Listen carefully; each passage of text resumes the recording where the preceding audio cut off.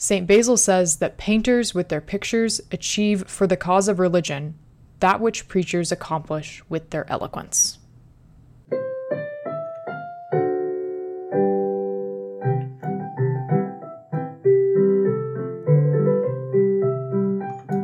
Welcome to the Catholic Podcast. I'm your host, Chloe Langer. I'm joined remotely by my guest tonight, Joe Heschmeyer, author of Shameless Popery. He works over at Holy Family School of Faith here in the Kansas City, Kansas Diocese. And he's a bit under the weather, and I do not want strep throat, so we are doing this via just a phone call, which is strange for us because usually we're side by side. But welcome to the podcast, Joe. Thanks for keeping your germs on that side of the screen. Thank you. Yeah, this is the quarantine episode. Hopefully the one and only quarantine episode.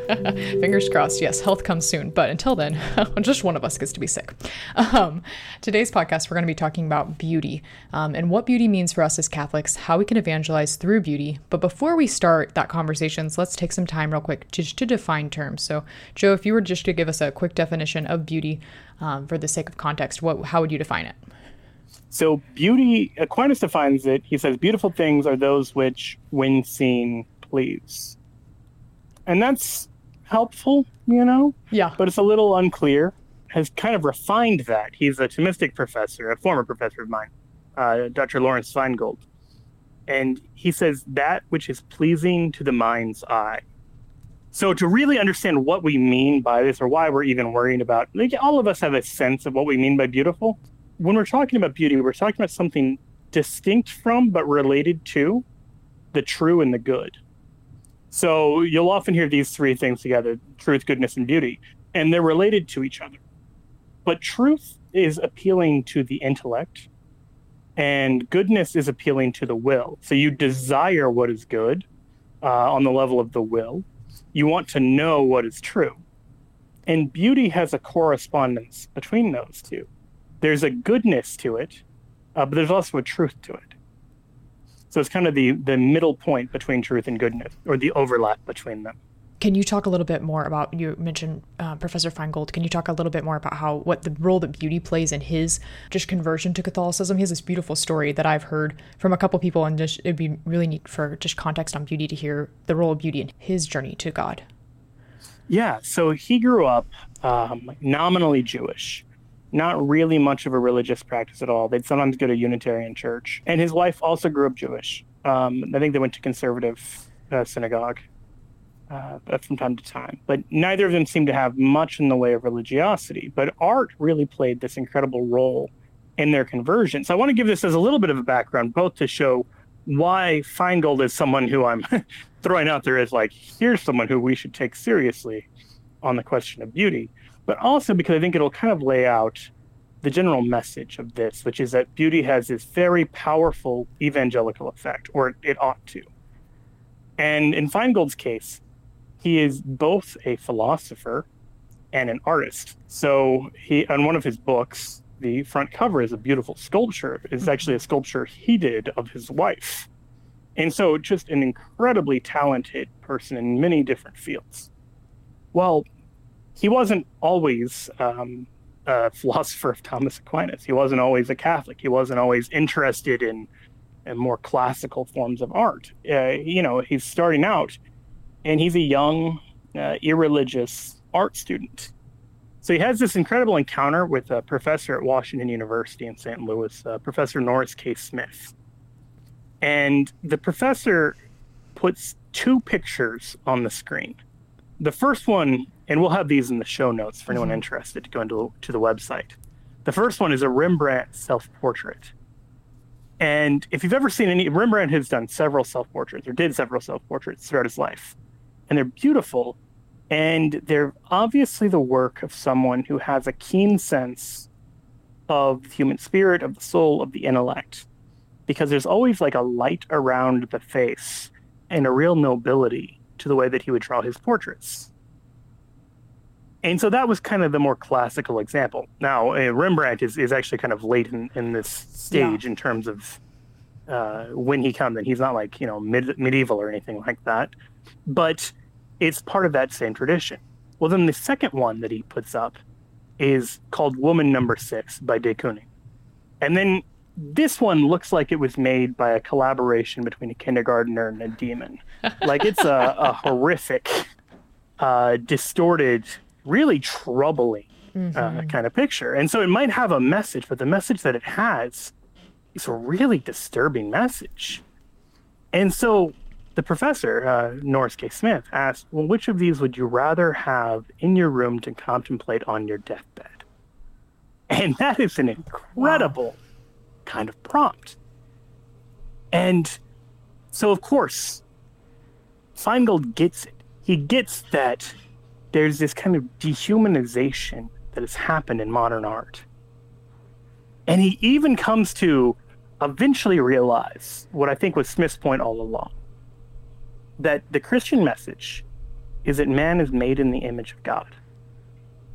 And so a culture that takes that seriously, its art takes a human form very seriously. It takes a human person very seriously.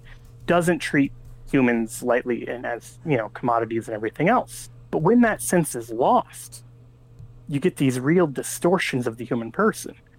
And you see them in one form in a lot of this modern art. Frankly, you see it in another form in things like pornography, but it's the exploitation and the tearing down, the deconstruction of the beauty of the human person. And so Feingold was able to, even as an atheist, even as like someone who wasn't, or at least agnostic, someone who wasn't religious, he was able to say, when we stopped believing in God, we stopped making this beautiful art. And you see it not just in the span of Europe or America, you see it sometimes in the life of a painter themselves. So Picasso, for example, as a young man, was a brilliant artist. Now, those who are only familiar with Picasso's adult work might find that hard to believe. But when he was a teenager, he did a portrait, I believe, of a girl receiving her first communion. Oh, wow. And then he had a portrait of someone on their deathbed, or someone sick, rather, fittingly, given this is a quarantine episode. And they're being visited by, if memory serves, a doctor and a nun. And the doctor is kind of cold, and the nun is kind of giving solace. So it's showing that faith and reason both have this role to play in kind of the suffering of life. It's a brilliant insight by a teenager, painted beautifully. And then you compare it to his later stuff, where it's trying to imitate primitive art, and it ends up just looking, again, distorted and even demonic. And you just think, what happened? Well, what happened was the loss of faith. Yeah. This reminds me of a book that I read, The Aesthetics of Architecture by Sir Roger Scruton, and he writes about how the modern city, by observing today's architecture, you can see the souls of the architects. And he has this quote where he says, "The new city is a city in which glazed facades mirror each other's emptiness across streets that die in their shadows." And he says the facelessness of such a city is also a kind of godlessness. And so it's incredible to see kind of the state of where our souls are at in terms of a relationship with God based on our art. Our art is powerful. And I think this comes up in a really healthy way whenever there's a debate over a new church. For example, Father Andrew Strobel, one of my closest friends, and the priest will be doing my wedding, is in the very beginning process of building a new church. And whenever that happens, there are obviously a wide variety of opinions. And I think that's a good thing. But it can be very clear which people are just saying, well, what's the biggest structure we can get for the least amount of money? Right. Versus the people who are saying, what really is going to glorify God here? Art actually gives glory to God is something that a disturbing number of Catholics, and Americans more broadly, of course, have just totally lost.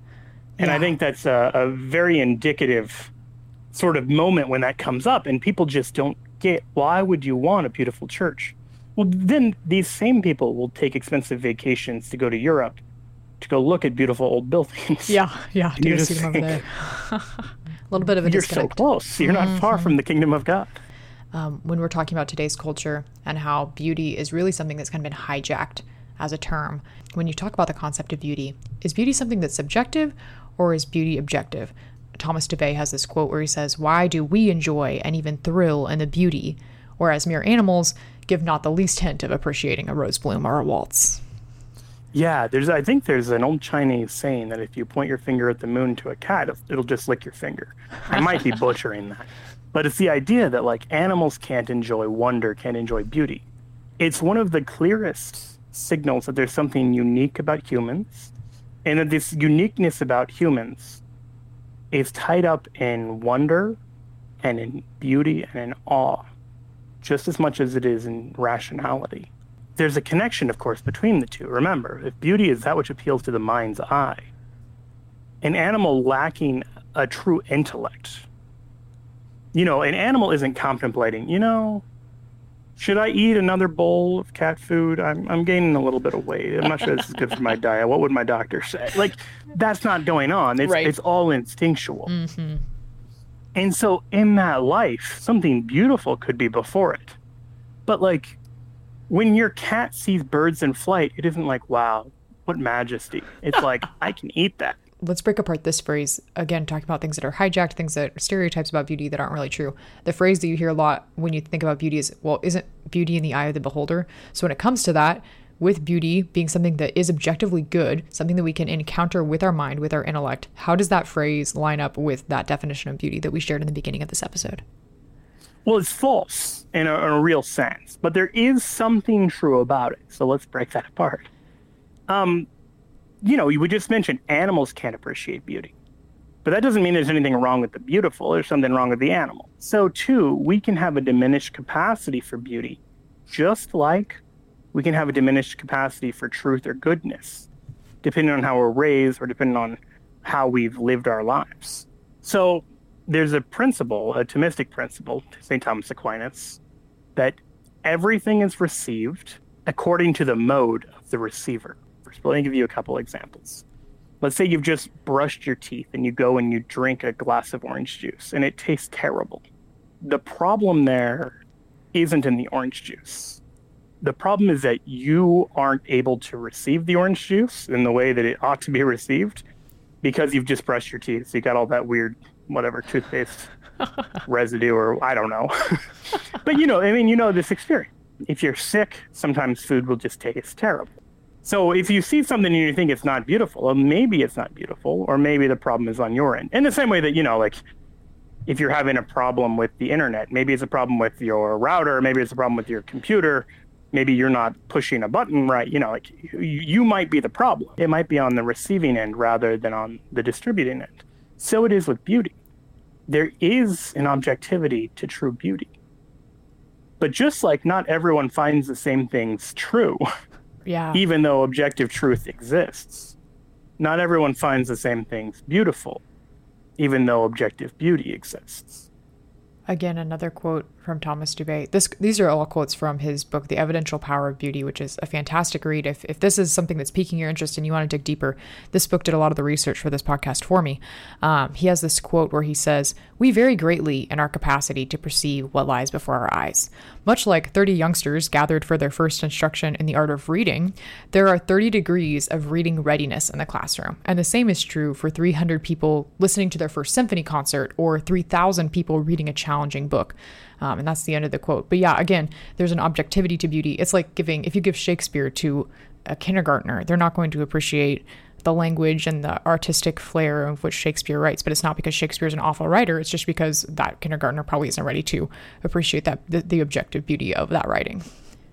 Right, or the objective truth of a thing. If you give a science book to that kindergartner, he's also not going to be like, oh, I see. For that matter, if you just give a book to them, they may not be able to read it or understand or grasp it. Mm-hmm. But that's just a problem with them as a receiver. And so they have to be sort of led along and trained in that. I should add one more thing while we're on this subject. Another reason why we sometimes, because here we're talking more about why we often don't recognize beautiful things as beautiful. But there's another issue in which we can sometimes recognize ugly things as beautiful. And I think there are a few reasons for that. So beautiful things, especially things like music, can appeal directly to the soul. And now this is something that when you first hear, you're like, what? Music appeals directly to the soul without the use of my rational intellect, considering its truth or falsity? Well, yeah. Like, this is why we have phrases like mood music. Mm-hmm. This is why you have, like, a workout soundtrack when you want your body to get pumped up. You're not, like, listening to someone saying you should have more adrenaline. Right. You're just playing music that gives you more adrenaline. That's how powerful music is. And so you can set all sorts of different moods with different music. And so frequently, if you're desiring things that aren't good, then the things that are going to appear good to your mind's eye aren't going to be authentic goods, because you've got such a twisted conception of goodness that it can also sometimes twist your conception of beauty. The other way is that we can often mistake the skillful for the beautiful. Now, there's something truly impressive about doing something skillfully, something very difficult. But that doesn't mean it's good. It doesn't mean it's, beautiful. Like if you figured out how to do Beethoven's Fifth Symphony through belching, that's genuinely an impressive feat of human achievement. But no one is like, gorgeous. That was awe-inspiring art. So, you're using this distinctly human function. Like only a human could do something that ridiculous. An animal would never dream of this. And so there is something truly human about it. And so in that sense, we can find some kind of beauty or something near beauty, but the thing itself isn't beautiful. And so there are entire areas of art in which I think that's the case. I think, for example, heavy metal. Heavy metal is much more technically difficult than most pop music. A lot of pop music uses 4 chords. Yep. But say what you will about pop music, and there are many, many, many problems with it, it's still more objectively beautiful than heavy metal. I mean, I'm speaking very broadly here. Obviously, counter examples could be brought up of particularly ugly pop songs, but as a general rule, my point is just something can be brilliant in its technical difficulty and still not beautiful.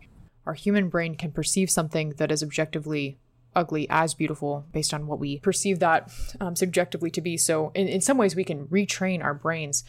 The gift of seeing beauty can grow and change.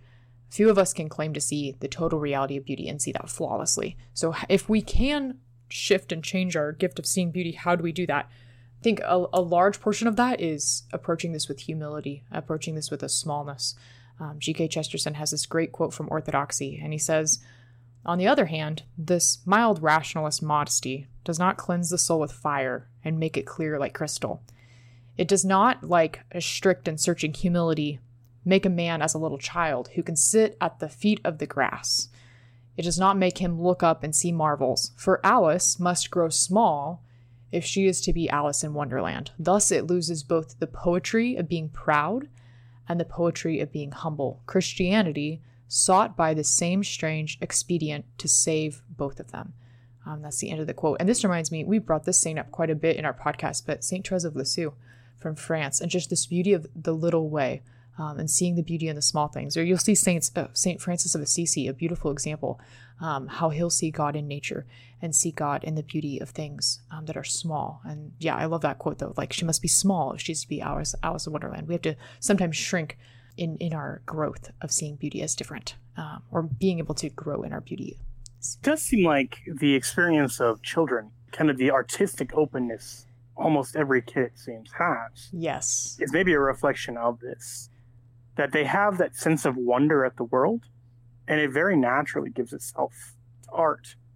And so it's there. It was there in each of us from a very young age, and sometimes we've just kind of drowned it out because we didn't take it very seriously. We didn't view it as important. Brene Brown talks about art scars. We all have this desire to be creative, this desire to express ourselves in art. And sometimes we grew up in a culture where being artistic wasn't something that was seen as worthy or good or worth our time. And so she talks about how really becoming a wholehearted person is just going back to this creative side of ourselves and digging back into creating art and being able to appreciate beauty through the creation of that. Yeah. And just the appreciation of it in terms of receiving it. So, I'm a terrible artist, but I've grown in the ability to recognize and drink in beautiful art. But a lot of that, actually, there is an element of study that can go into it where you learn, okay, what is the artist doing here? In the same way that, sometimes you'll watch a great movie and then maybe you'll go online and read about the movie and pick up all these things that you missed and think, oh, wow. Like, that was even more brilliant than I realized. Sixth Sense, that M. Night Shyamalan movie, yes. The first time I saw it, I was, like, really blown away. And then years later, I would read about all these little details I'd missed and think, oh, yeah, that's really an impressive movie. And art can be like that, too. I mean, other forms of art, that's a form of art right there. But other forms of art can be like that as well, where there's all these elements and dimensions that you may have missed. This classical music, this melody is going the way it is, or the way, like, something can be said in it that a trained expert can say, oh, I recognize immediately what's being expressed here. where your ear is still getting acclimated to it, almost like a new language. How can the beautiful lead us to the Lord? In the Brothers Karamazov, there's this quote, "Beauty is a battlefield where God and Satan contend with each other for the hearts of men." So how does, beauty lead us to the Lord? In some ways, there's 3 levels of beauty. The physical beauty, this is like you said, I'm seeing these flock of birds, or, if you were to go snorkeling and see this beautiful range of gorgeous fish, this is something that you're interacting with, something in the tangible world you can see with your eyes. The next level of beauty is a spiritual level of beauty. This is like, I'm seeing this person that I'm interacting with, and they have such a beautiful soul. There's a kindness there. I'm perceiving this as a beauty in their character. And then there's another level of beauty, and that's the divine. Von Balthasar has a quote that really encompasses this concept of these levels of beauty. And he says, if a person has read or written only historical critical studies of Goethe's Faust, the work itself, as it is in actuality, will probably never be seen to him, or at best, only before or after undertaking those studies. In order to experience its form, a person must become interior to the work. He must enter into a spell and radiant place, must attain to the state in which alone the work becomes manifest in its being in itself. This holds not only for works of art or beauties of nature, to even greater extent, it holds for the encounter with a human thou. For this reason, most supremely, and at a qualitatively different level, it holds likewise for the encounter with the form of God as it becomes manifest. While we interact with beauty in the physical world, that's a beautiful cloud, wow, what a beautiful flower, all of this beauty is pointing us back to the creator of the beauty. And like we said in this point, like you pointed out with the Sixth Sense with the movie, when we study it at its depth, at its heart, there's just a greater appreciation for those other levels of beauty when we have an acknowledgement and a knowledge and an intimacy with the creator of beauty himself. Yeah, so I like that he brings up and calls out the kind of historical critical approach as lacking something beautiful. So for those who don't know, the historical critical approach is one that we especially see in scripture studies. Mm-hmm. And it looks at, what is the historical context in which this is written? Who are the communities to whom it's being written? What are maybe the forms of oratory or dialogue, or what's the writing style in which it's written? By whom was it written? By whom was it compiled if it wasn't written all by one author? Those are the kind of questions it's looking to ask. But note, you can know all of that and know nothing about the work. It's the equivalent to knowing like the bibliography page or knowing the author page in the very beginning or the very end without ever actually cracking open the work itself. So you can know, Faust was written by Goethe, but you wouldn't know anything about it itself. Right. And I think that's his point. You have to enter into it and experience that kind of beauty before you can get the deeper meaning. And so I think this is an important point. I'm glad, like I said, I'm glad he called out historical critical, because if you read a lot of modern biblical footnotes, they're written in that genre where they're making what are often very speculative guesses about who the original community was or what century it was composed in or by whom or who compiled it or whatever. But it doesn't make you love it anymore. Mm-hmm. And so in that sense, it's a waste of ink. Because if it isn't actually helping you to like really revel in the word in a deeper level, if it isn't growing your love for God, then it's not worth the paper it's printed on, especially if it's printed on a biblical page. Yeah. And so I think he's using a very secular example by saying, look, if you were to approach any work of fiction or any, great work of literature this way, you would recognize this doesn't really help your real appreciation for it. If you were to take two people, one of whom had only read about the work and one who just saw every production of Faust ever put on and just devoured the word itself and just read through the text, well, which of them really gets it? It's probably going to be the second one. And so this is the strange place we find ourselves, where a lot of scholarship puts an overemphasis on the historical critical side. There are obviously legitimate points it can provide, but that overemphasis can draw away from the beauty of even the biblical text. So this is a place in which we need to have the openness to God via beauty. I love that you mentioned the three levels of beauty, with the physical or tangible and the spiritual, like the soul, and then divine.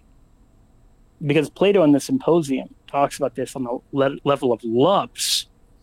And he talks about starting to love another person, and then from that coming to these higher and higher loves until you get to the love of God. And this also gets back to the original quotation you brought up from Brothers Karamazov, that this can be a battleground between God and the devil, where the devil wants you to get caught up in tangible worldly beauties, just like he wants you to get caught up in tangible worldly goods. You know, God gives us a beautiful world and a good world, and we abuse it and use things out of due proportion, from the human person to food and drink to, you name it. We can corrupt the great goods of the earth and the great beauties. And so we should instead kind of go through them and seek past them. There's an incredible quote about this from, of all people, Edgar Allan Poe, who isn't known for beauty, but had a profound sense of it. So here's what he said. He said, we have still a thirst unquenchable, to allay which he has not shown us the crystal springs. This thirst belongs to the immortality of man. It is at once a consequence and an indication of his perennial existence. It is the desire of the moth for the star. It is no mere appreciation of the beauty before us, but a wild effort to reach the beauty above. Inspired by an ecstatic prescience of the glories beyond the grave, we struggle by multiform combinations among the things and thoughts of time to attain a portion of that loveliness, whose very elements perhaps appertain to eternity alone. And thus, when by poetry or when by music, the most entrancing of the poetic moods, we find ourselves melted into tears.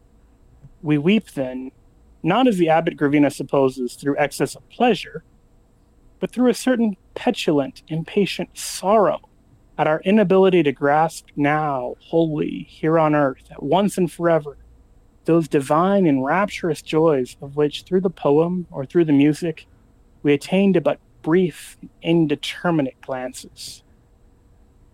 I love the line about the moth desiring the star, because it really captures, it's not like we as humans are moths that will ever be content with a light bulb. We want the star beyond our reach. And that's the whole Christian life. That's the whole human life. This desire for a good, a true, and a beautiful beyond what our direct experience and worldly reality would lead us to hope for. We still have a longing for more. And that's this is the whole beautiful drama of the Christian life. And it's, as Edgar Allan Poe recognized, itself is a prescient kind of foretelling of the fact that there is life after death, that this will eventually be satisfied if we just stay open to it and seek after it and continue to, long for the star. I love it. Yeah, I love this impatient sorrow, like this deep desire of our hearts that's desiring for something that cannot be fulfilled. But haven't you experienced some really beautiful moment? Oh, yeah. And you find yourself sort of inexplicably sad, and at once aware also that it's going to pass away. Right. You hear a song for the first time, or a poem, or you watch a movie, and it rocks you to your core. And on some level that the 10th time you do it again, it won't have the same effect in quite the same way. Yeah, for me, I remember staring up at the starry sky in Big Bend National Park in Texas, and just oh, wow, there's so much more than this, and this is so temporary, and here I am so small. And yeah, that impatient sorrow, I want more than this. I know there's more than this. Yeah, that's beautiful. And to have a quote come from just such a secular source, we've been talking about how beauty points to the divine, and how here's this man striving for beauty in his work, and his work is pointing towards the divine. That's beautiful. Yeah, that's actually a thing that I was really struck by, that right now we have this problem that even a lot of Catholics and other Christians have lost a sense of the gospel of beauty. Whereas before, like when Edgar Allan Poe was writing in the 19th century, even people who don't strike us as particularly religious were like, well, true, beauty obviously points to God. And it isn't like some scientific endeavor has somehow dispelled this. It isn't like scientists said, oh, wait, there's a beauty gene, and it turns out it's evolutionarily evolved because of X, Y, or Z. No, beauty is inexplicable scientifically. The notion that you should stand in wonder and awe before the stars, there's no survival of the fittest benefit to that. Like, if anything, it makes you more susceptible to attacks here below. Right. If you're starry-eyed and wondered. We haven't explained it away. We've just lost so much of the sense. And so this is something I think we need to take seriously as Christians and need to really work to recover. Yeah. How does this play out in our lives as Catholics when it comes to participating in like the liturgy of the Mass? Like, what role does beauty have to, we talked about how the role of beauty in architecture of churches, but what about the liturgy? Yeah. So St. John Chrysostom has a beautiful quote in a work called Apologia Against Those Who Decry Holy Images. It's from the 8th century. And it's quoted in the Catechism in paragraph 1162. Here's what it says. It says, the beauty of the images moves me to contemplation, as a meadow delights the eyes and subtly infuses the soul with the glory of God. And then the Catechism goes on. It says, similarly, contemplation of sacred icons, united with meditation on the Word of God and singing of liturgical hymns, enters into the harmony of the signs of celebration, so that the mystery celebrated is imprinted in the heart's memory and is then expressed in the new life of the faithful. Now, on a very practical level, you've got St. Basil, who we mentioned at the very top of the hour, who said, even when people forget the homilies at church, they'd sing the text of the Psalms at home and circulate them in the marketplace. Now, I mean, I think you'll find some, unfortunately, very shallow version of this today, where even people who've been away from the church for 20 years can sing On Eagle's Wings or can sing, various songs they grew up with because they heard them so many times they were ingrained. If you said, hey, what was the homily about when you were 12? They're not going to know. Maybe the moral lesson was drilled in enough that it's made a lasting impact, but the particulars they don't know. But the music, it has had such a profound effect on the soul that sometimes you'll hear a song and you'll want to say, okay, who wrote that? I need to go home and listen to that again. And there's something very human and very wonderful about that. So I would say on a very practical level, there's this part that it reaches the soul directly. There's also the part that people will memorize it and sing it. You might not even notice it. You'll just be working and you'll be singing these, old tunes from the church. There's all these stories, for example, in the work gangs that they would have doing hard labor in prison gangs. And they'd be singing spirituals. Those are the gospel being proclaimed in a way while they're working. It's an incredible message. It's an incredible way of just infiltrating your entire life. But then I think there's another aspect to it as well, specifically liturgical, which is that everything should fit together beautifully to show that in the plan of God, everything fits together beautifully. If you're in a liturgy where it's just all chaos and disorder and ugliness, what kind of God does that preach? Not a beautiful, orderly God. And so I think we too quickly dismiss beauty as somehow a nice bonus if it happens to happen, but not something we need to take seriously. But if it's really true that there is a correlation between the true, the good, and the beautiful, we need to take beauty more seriously than we do. I mean, you wouldn't imagine a mass in which the priest said, you know what? This is a beautiful mass. I don't really care if my homily is true. Or if he says, I don't care if the moral message that I have is good. But too often, I think all of us can fall into the trap of treating beauty as optional. When beauty is something that we ought to see at Mass, because like you said, it's pointing back to a beautiful Lord. For a lot of reasons, that's not always what we find. And it's easy, if you have this desire for beauty, to start griping and kind of fault finding when Mass doesn't look like what we want it to, or when Mass doesn't look like what the church wants it to. And it's important to differentiate that those are two very different things. What's important to keep in mind when you're encountering those kinds of situations at Mass? I have what I call 2 liturgical rules that I wish everyone would follow. The first is Jesus is present at the Mass, and so the Mass should be as beautiful as possible. I think I just described why that is. It's a presentation of the Orthodox belief about Jesus, about who God is, to show that this is the summit of beauty.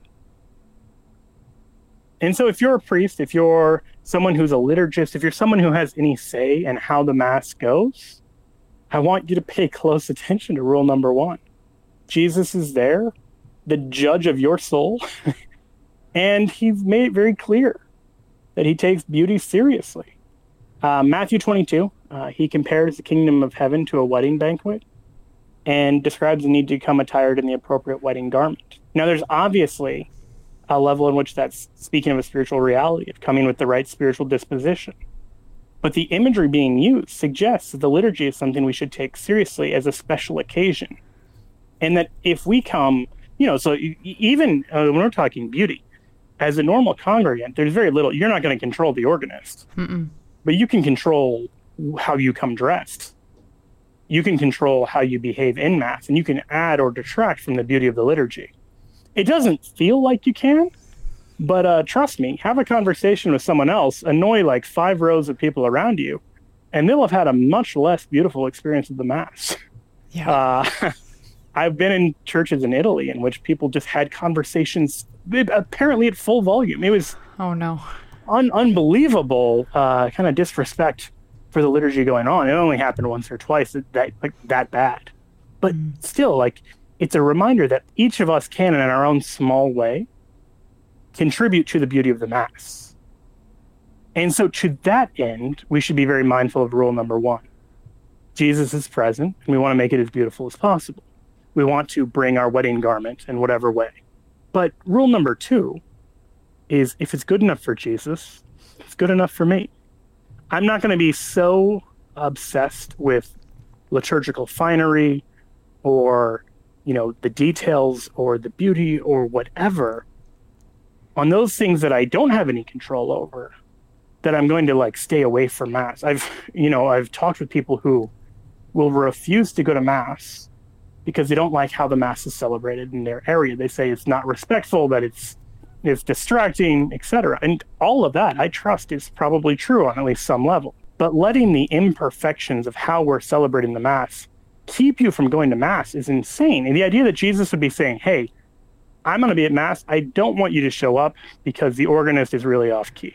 And so obviously the impulse not to go to Mass there isn't coming from him. So who's it coming from?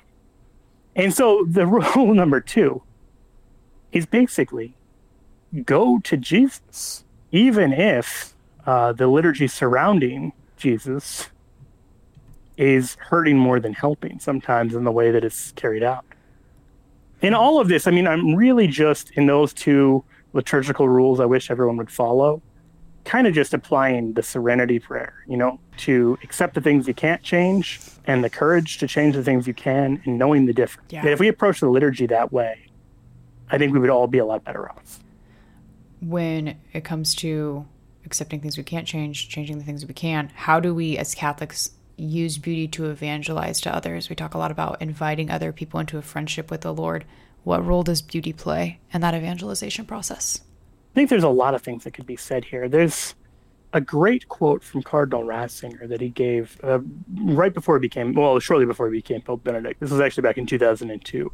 He's at the Rimini Conference in Italy, which is the big annual conference for the Communion and Liberation movement. And if you're not familiar with them, they are obsessed with beauty, and they use beauty more effectively than do most movements within the church, I think. They take it very seriously. And so he's speaking to them on that subject. And he says, to admire the icons and the great masterpieces of Christian art in general leads us on an inner way, a way of overcoming ourselves. Thus, in this purification of vision, that is a purification of the heart, it reveals the beautiful to us, or at least a ray of it. In this way, we are brought into contact with the power of the truth.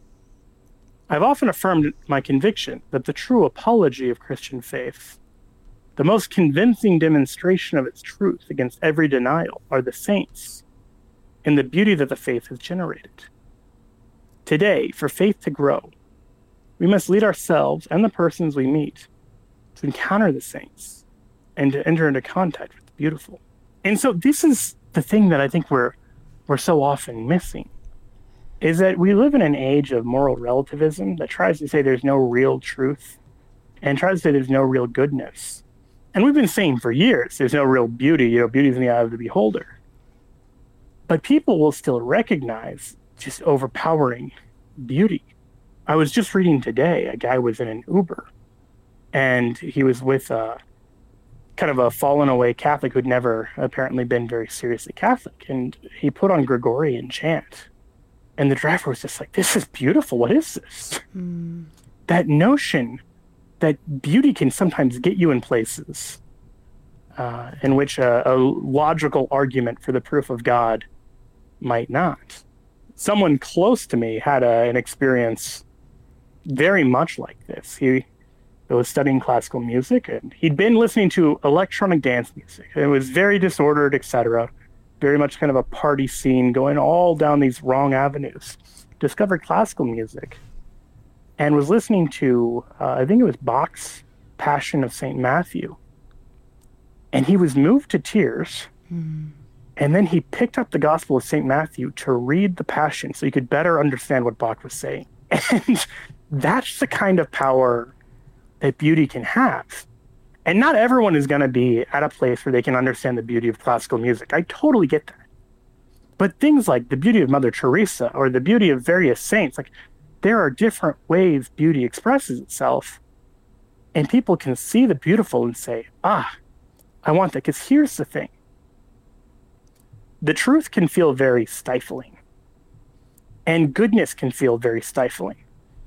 So if the truth is you shouldn't be living with your boyfriend, and goodness is you should really be helping out this homeless person even though you don't feel like it, that can feel very burdensome. But beauty doesn't really have a feeling of burden associated with it. And so it's true that the truth will set you free. And goodness is very much a part of that. But beauty can be very invitational and often doesn't have the same baggage truth and goodness do. So if I could, I'd like to close this episode by going back to Cardinal Ratzinger from the talk that he gave at that Rimini conference. There's that great Dostoevsky line, only beauty will save the world. And he wants us to understand it in a way that makes it richer and in the way that Dostoevsky originally intended. He says, people usually forget that Dostoevsky is referring here to the redeeming beauty of Christ. We must learn to see him, if we know him, not only in words, but if we are struck by the arrow of his paradoxical beauty, then we will truly know him. And know him not only because we have heard others speak about him. Then we will have found the beauty of truth, of the truth that redeems. Nothing can bring us into close contact with the beauty of Christ himself, other than the world of beauty created by faith and light that shines out from the faces of the saints, through whom his own light becomes visible. So let's close now with a prayer. Glory be to the Father, and to the Son, and to the Holy Spirit. As it was in the beginning, is now, and ever shall be, world without end. Amen. And the Father, and the Son, and the Holy Spirit. Amen.